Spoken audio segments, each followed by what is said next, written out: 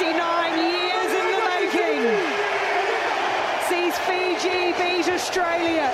Yeah, 69 years in the making. Fiji winners 22-15 in the group stage against the Wallabies. Joining us down the line to break it all down is host of the Rugby Wrap podcast, Mick Colliss. Mick, g'day.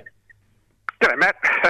How you going? You know, mate, last week we were so close. I thought we'd broken the back of this thing. We were able to talk about a win, but here we are back to square one and talking about another loss again. 1954, the last time Fiji beat Australia. What a win it was. I mean, 22-15, credit to Fiji, but a very disappointing result for the Aussies, and they're going to have to do it the hard way now in this group stage. Yeah, they really are. So I lost to Wales on, I think it's next Monday morning, and we're basically gonski. So it's all or nothing, and it's surprising. Everyone thought that we'd finish at least first or second in our pool, but that loss to Fiji on the weekend. We're now in second place with Fiji. At the very end, they tried to kick that goal, even though they'd won the game, to deny Australia a bonus point, which would have put us to third. But either way, if we don't beat Wales, we're gone. Can we talk about Fiji actually first? Because the emotion they showed in this game, the heart, the passion, I thought Tuisova was incredible. He's just tough and strong and just bulls his way through. Talk to us about this Fiji performance. Yeah, look, outstanding. And you said off the top, first time in 69 years. And and my wife, I told my wife this morning when she said I had the Wallabies down, I told her the result. And she said, how can a tiny island like Fiji beat Australia when we've got so much resources and we put so much money into the Wallabies? And that's such a good question, because the Fijians, they don't have anything. They don't have anywhere near the support that the Wallabies have got. And even during their pre-match or their pre-World Cup build-up, they all stayed just on mattresses on the floor in a local hall back in Fiji, just to remind themselves of where they come from and how much the game means to Fiji. We saw when they won the gold medal Olympic Games, I think they all got given a cow or something, or there was some amazing prize that they were given because it meant so much to the country. And I just think all those players, they play with a level of emotion and passion that Australia just doesn't have.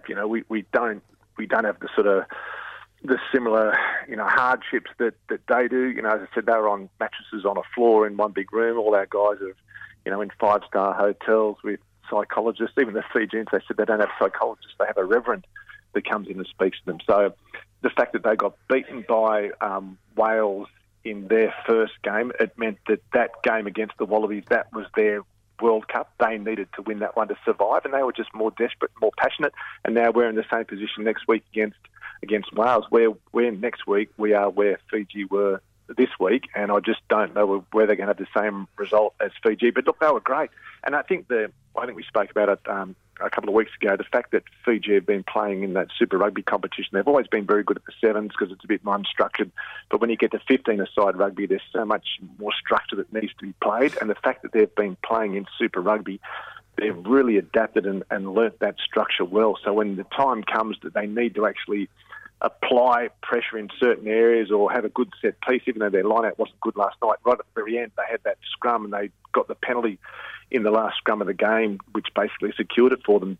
Their structural play is so much better. And once they've got that good front football, that allows them the freedom to play that 7-a-side style that they play. So the balance that they've got is getting so much better. And I think over the last 10 or 15 years, they have progressed at the same rate that we have regressed. And the result was clear to see last night or this morning. So what areas of the game did we fall down in? Oh, God, where didn't we fall down? I missed 23 tackles, turned the ball over 11 times. I think we kicked something like 29 times. So, look, you can't miss 23 tackles. You can't turn the ball over 11 times. I think we were penalised 18 times as well. So I don't care who you're playing. You could be playing Namibia, and if you've got those sorts of stats, you're going to keep the opposition in the team. But, the Fijians are a very good side, and when you give them that sort of a leg up, they're going to make you pay, and that's what they did last night. They were great. We were terrible. So there's been a bit of backlash towards Eddie Jones. What do you make of that? Some of the selection decisions that he has made in bringing over a few inexperienced players and whatnot. What are your thoughts on the backlash towards Eddie Jones? Yeah, look, I think it's fair. It's I mean, Eddie came in, he wanted to rattle the cage, and what we'd been doing in the past wasn't working either. So something had to be done, and I think he made the call, and everyone's backed him thinking, okay, that's fine. And as we spoke about, 2027 is the World Cup that the Wallabies want to do well in. But the problem is if we go really badly in this one, if we don't beat Wales, we become the first team ever in Wallaby history to not make it through the pool stages of a World Cup. And we were once a powerhouse. We won the thing twice. And to not get through, not that that's going to happen, but that's the situation that we're looking at. So lots of criticism now coming out for Eddie Jones. I think he's won one test out of 7, so I think his win rate's, I don't know, what's about 13%. Dave Rennie was sacked at 38%, so he's not going well.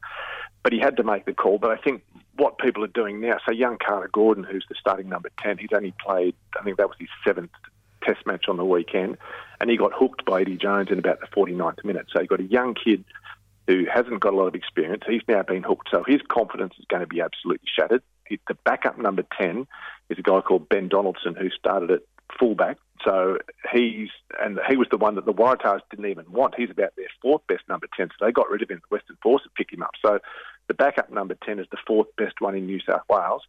And the criticism not having someone like Clay Cooper or Bernard Foley there. So when Carter Gordon comes on after the game, he doesn't have anyone around him that he can talk to and talk about, okay, in this situation you could have done that, maybe you could have tried that, what can I do? So without those mentors for such a key position, that's where we're really going to struggle. And we don't have any other backup players. We've got Carter Gordon, who's now down on confidence, and Ben Donaldson, who's only played about 3 games in the last 12 months. So in such a key spot, that was where the big risk was.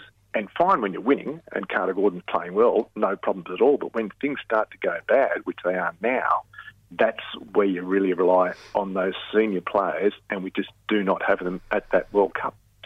All right, what were the positives that you took away from the game, and what's the likelihood of us potentially going on to beat Wales come, I think it'll be Monday?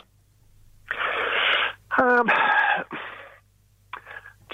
mean, there are a couple of things we did good. I thought the try that Mark Wanganitawasi, he scored like... Yeah, what did you think of that? I mean, it was a real quick play on, wasn't it? And it was great. Yeah. It was that, we talk about playing that eyes-up rugby and playing what's in front of you, and he saw that, and he knew that they had a great advantage, so he just got it into, I think it was onto Karevi or Karevi, I'm not sure who it was.